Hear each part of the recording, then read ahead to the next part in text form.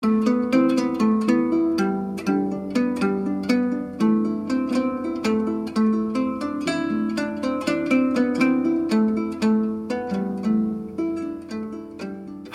I'm Peter Adamson, and you're listening to the History of Philosophy podcast, brought to you with the support of King's College London and the Leverhulme Trust.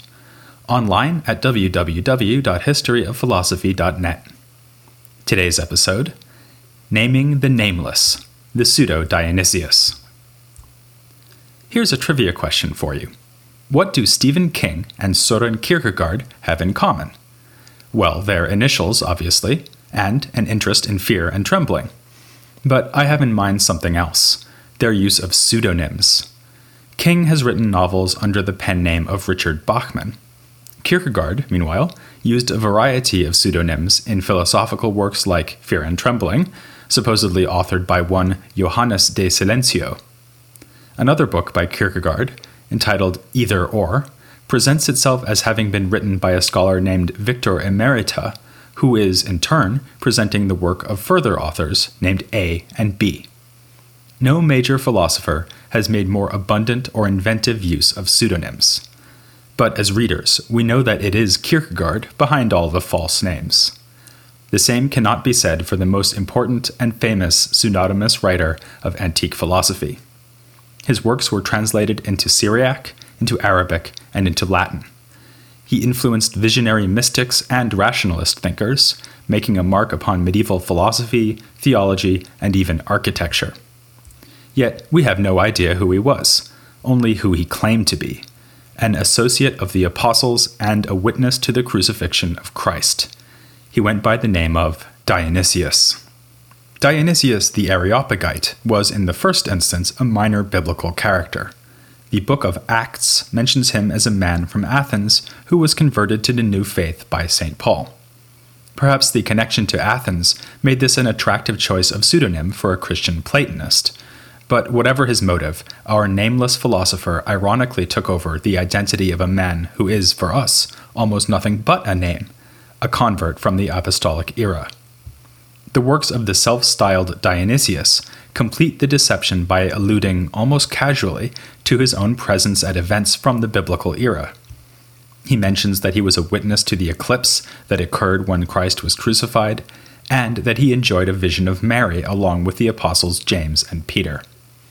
One of a series of letters composed by the author is addressed to St. Paul himself, in exile on the island of Patmos. But, of course, neither this letter nor any other philosophical compositions were written by a companion of the apostles named Dionysius. Instead, they were composed several centuries later, in about 500 AD. Thus, scholars have come to call this author the Pseudo-Dionysius. The pseudo was a late addition. Within a generation, some were questioning the author's identity, and, for good measure, adding that he would seem to be a heretic. But others leapt to defend his apostolic authority. In particular, a man named John of Scythopolis wrote a series of comments explaining the works of Dionysius, along with a prologue, which speaks out in favor of Dionysius's authenticity and orthodoxy.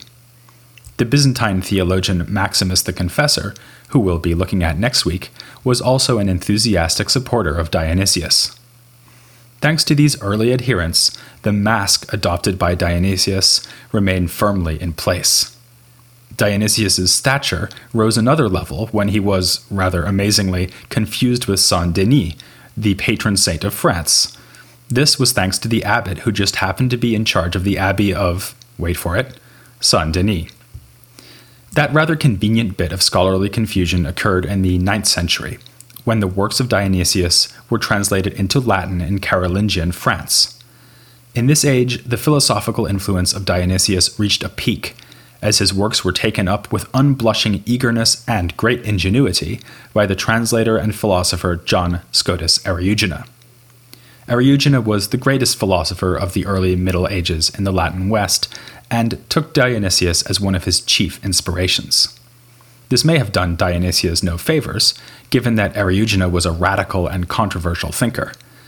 Yet, as late as the 13th century, no less a thinker than Thomas Aquinas was writing commentaries on Dionysius and quoting him extensively in other works. By this time, the works of Dionysius had become standard texts in Christian medieval theology. His influence can be discerned not only in the writings of theologians and philosophers, but even in the design of Gothic churches. Dionysius's theory of angelic hierarchies is represented on the Cathedral of Chartres, and his writings, suffused with images about light, also had an impact on the Gothic use of stained glass. Speaking of hierarchies, that word is another sign of Dionysian influence. He seems to have invented the Greek noun hierarchia, from which we get our word hierarchy. All of which raises obvious questions. How did this guy get away with it for so long, and how was his deception eventually uncovered? To answer the second question first, it was only at the end of the 19th century that two scholars pointed out the fact that Dionysius borrows liberally from the works of Proclus. Yes, that Proclus, the Neoplatonist philosopher. This is how we know that Dionysius wrote his texts around 500 AD. He must have come after Proclus, who died in 485, and Dionysius is already being mentioned by other authors in the first half of the 6th century, so he wrote his own texts before then. Dionysius made such extensive use of Proclus, and Neoplatonic ideas more generally, that even some contemporaries grew suspicious. If Dionysius had really been an Athenian of the 1st century AD who hung around with St. Paul, he would have been seriously ahead of his time. But other readers thrilled to Dionysius's ambitious appropriation of Neoplatonism for Christian purposes. Entertainingly, an early remark added to the manuscripts of Dionysius claims that it was Proclus who stole from Dionysius, not the other way around. Those manuscripts of the works of Dionysius preserve 5 separate texts. First, there is a collection of 10 letters, culminating in the one supposedly addressed to St. Paul. Then, there are 2 works on the notion of hierarchy.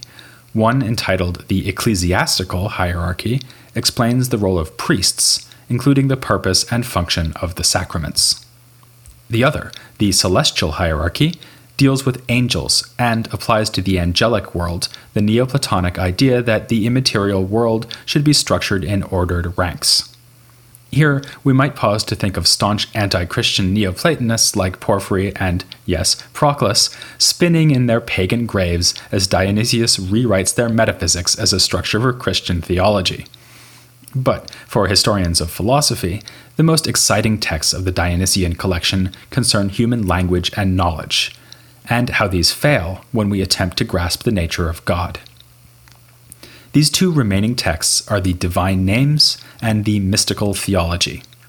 Thanks to these texts, the Pseudo-Dionysius could rightly be honored as the patron saint of negative theology, even if he was not the patron saint of France. Before getting into the texts themselves, let me say something about this phrase, negative theology. Theologians and philosophers of religion frequently contrast 2 attitudes concerning the human attempt to grasp God. On the one hand, there is positive theology, sometimes called cataphatic, which comes from the Greek word kataphasis, meaning positive assertion. When we say that God is good or powerful or compare him to a lion or a cloud, we are making positive assertions about him. Positive theology tries to explain how this is possible. Negative theology, meanwhile, is sometimes called apophatic, because the Greek word for denial is apophasis. Negative theologians are more pessimistic about the prospects of naming, describing, and conceiving God. They point out that if God utterly transcends us and the other things he has created, then our language and concepts are unlikely to apply to him fully, if at all. In their most pessimistic moments, negative theologians may go so far as to deny that we can know God at all. The Pseudo-Dionysius was this sort of pessimist, and the unknowability of God was his favorite theme. Imitators followed him for many centuries to come.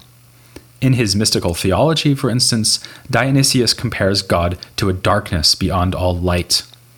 As late as the 14th century, this inspired a mystical author to write a theological text called The Cloud of Unknowing. Dionysius doesn't just give us metaphors, though. He argues for God's unnamability and unknowability. For instance, God is simple, so it cannot be the case that our many verbal expressions pick out distinct features of his essence. But his most fundamental rationale is that human cognition is simply inadequate to grasp an object of God's transcendence. Sense perception cannot grasp things properly understood by the mind. In just the same way, the mind cannot grasp things properly grasped by a higher power, the divine power by which God grasps himself. This is a power not given to us, at least not in this life. Although Dionysius holds out hope that we will be granted a better access to God in paradise, for now we are stuck with cognitive tools inadequate to the task of understanding our Maker. The much later philosopher and occasional mystic, Ludwig Wittgenstein, had some advice that would seem applicable here. Whereof one cannot speak, thereof one must be silent. In the mystical theology, Dionysius more or less follows that advice. He surveys the various sorts of language with which one might try to capture God, and says that some are clearly more inappropriate than others. It is not fully adequate to call God good, or to call him a stone, but it's much easier to see why God is not a stone than why he is not good. We can rise in our understanding of God as we come to see how various expressions are inappropriate for him, a process that Dionysius compares to making a statue by carving away stone bit by bit. Ultimately, though, we should dispense with all verbal description of God, and even with negations. If we cannot say that God is good, neither can we say that he is not good. Thus, even denials must be denied, a point Dionysius makes in the very last line of the mystical theology. Having stalemated himself in this game of theological chess, Dionysius does what Wittgenstein would recommend and puts down his pen. Apparently, the first rule of negative theology is, don't talk about negative theology. Or rather, silence is where Dionysius expects us to wind up, not where we begin. Which explains how he could also have written another, even more famous work, The Divine Names. In this longer and more complicated text, Dionysius moves back and forth between positive and negative theology. His goal is to explain the positive language that is ascribed to God in the Scriptures. Here we have the classic dilemma of the Christian negative theologian, a dilemma that is equally pressing for Jewish and Muslim negative theologians, by the way, as we'll be seeing soon. On the one hand, philosophical considerations show us that human language is inapplicable to God. On the other hand, revealed texts apply human language to God. Dionysius' solution to the dilemma is to explore the extent to which each word applied to God in the Bible is applicable to him, while also admitting that these words are not really applicable to him.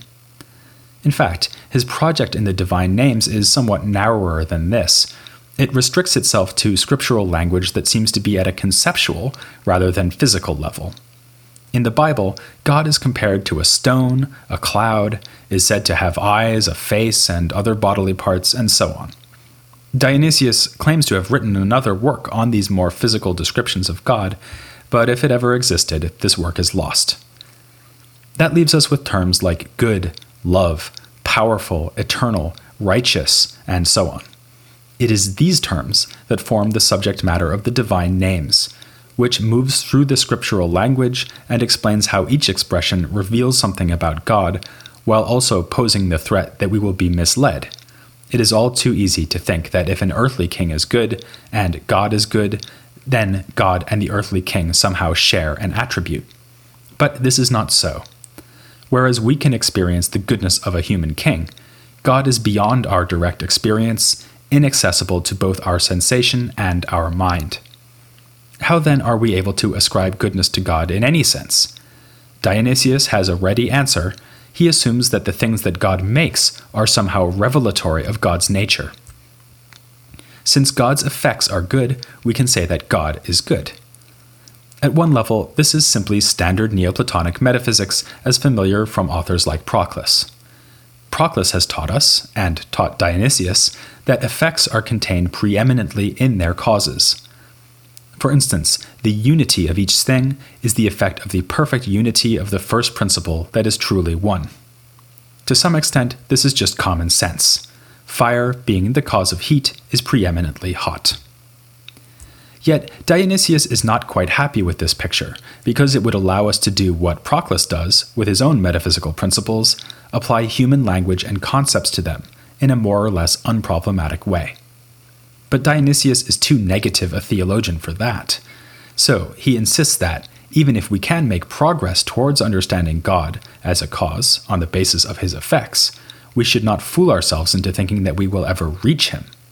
Rather, when we call God good on the basis that his effects are good, we should remind ourselves that he is beyond any notion of goodness we can conceive. Dionysius marks this point with an influential bit of linguistic trickery. He applies the Greek prefix hyper to each positive term. This prefix was translated into Latin as super. Thus, God is not good, but hyper or super good. The genius of this, or if you're feeling less charitable, the sneakiness of this, is that it encapsulates both the positive and negative aspects of Dionysian theology in a single term. In one word, he captures the idea that God is so preeminently good that he is no longer really good in any sense we can understand. The tension between positive and negative approaches to God is the theme that runs throughout the divine names. We see it again, for instance, when Dionysius turns to the question of whether the scripturally sanctioned names apply to God in his entirety. They do, he insists. God is simple, so it is impossible for one name to name one aspect of God and another name some other aspect. Yet he also wants to deny that the names are all synonymous. There is a real diversity of names, but the diversity is caused by our human conceptions, not by the nature of what we are naming. This only stands to reason. After all, we are naming God on the basis of what he has caused, and the things he has caused have many different features. Dionysius uses the analogy of a seal that has made stamps in many bits of wax. God is single and one, yet has many different effects by which we name him. This stress on divine simplicity and unity might cause us to raise an eyebrow, especially given that we were just looking at the Cappadocians. Like them, shouldn't Dionysius be insisting that God is a trinity, that he is three as well as one? Well, yes, and Dionysius is in fact careful to mention the Trinity towards the beginning of his divine names. But the names he deals with in the rest of the work are names that reveal God as a whole, insofar as they reveal him at all. When we call God wise, or powerful, or good, this refers to the entire Godhead, not only the Father, the Son, or the Holy Spirit. Dionysius frequently reminds us that by revealing something of God, such names tempt us to believe that God is being revealed fully. This is why Scripture sometimes calls God by crude physical names, as a kind of warning. No one would really be stupid enough to think that God is literally a stone, or a lion, never mind both a stone and a lion. And of course, Dionysius's final word on the subject of divine names is to use no words at all. In the end, negative theology trumps positive theology, and the highest knowledge of God is a sort of ignorance or unknowing. This is clear in both the divine names and the mystical theology, and it might prompt us to wonder, what is the difference between the mystical theologian who has achieved this highest state and an atheist who simply never thinks or knows about God at all? If ignorance is the final destination, it looks like the theologian's fate is the same as the fate of Plotinus's undescended soul and Dorothy in The Wizard of Oz. They were already where they wanted to be at the beginning of their journey. But while Dionysius might agree with Dorothy that there is no place like home, he would still say it is worth traveling the yellow brick road of negative theology. So he must somehow persuade us that the ignorance or emptiness reached once all divine names are transcended is distinct from the ignorance and emptiness of someone who has never given God a moment's thought. This is, of course, a problem that faces all negative theologians, but Dionysius has a distinctively Neoplatonic take on the problem. Under the influence of Proclus, he adopts the idea of procession and return. All of creation is a procession from God through the ordered ranks partially described in Dionysius's celestial hierarchy.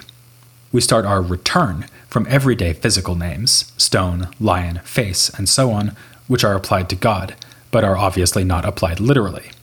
From there, we progress to the sort of terms discussed in Dionysius's divine names. But we can go even further, leaving behind notions like goodness and power as we left aside the physical names. Thus, the end point is not the ignorance where we started, but the infinity of God himself. Dionysius calls this unknowing, not because it is a lack of knowledge, but because it transcends knowledge.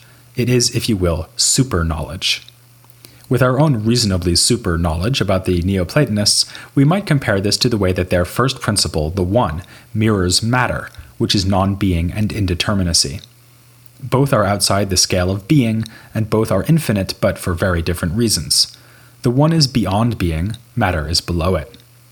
If you follow soccer, you might find the following comparison helpful. When a team is playing a game in the Pan-European Champions League, it is no longer playing in its national league. But that doesn't mean it has the status of a local club that isn't good enough for the National League. Rather, the club has transcended the English, French, or German league. It is now playing in Europe.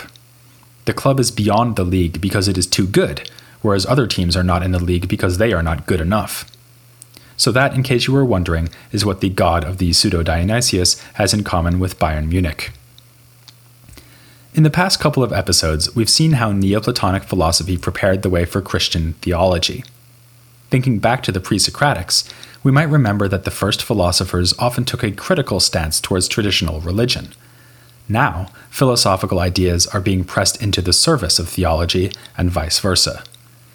With the medieval period looming not far in the distance, we are going to be looking at the interaction between philosophy and several religions, leading to innovation and increasing subtlety on both sides. But we won't have to leave late antiquity to see more outstanding examples of this productive interchange. Next time, we are going to tiptoe up to the brink of the medieval Byzantine world. We'll be looking at a man who could reasonably be counted as the last great philosophical theologian of late antiquity, depending on where you think late antiquity ends. For our purposes, it will be ending in the 7th century.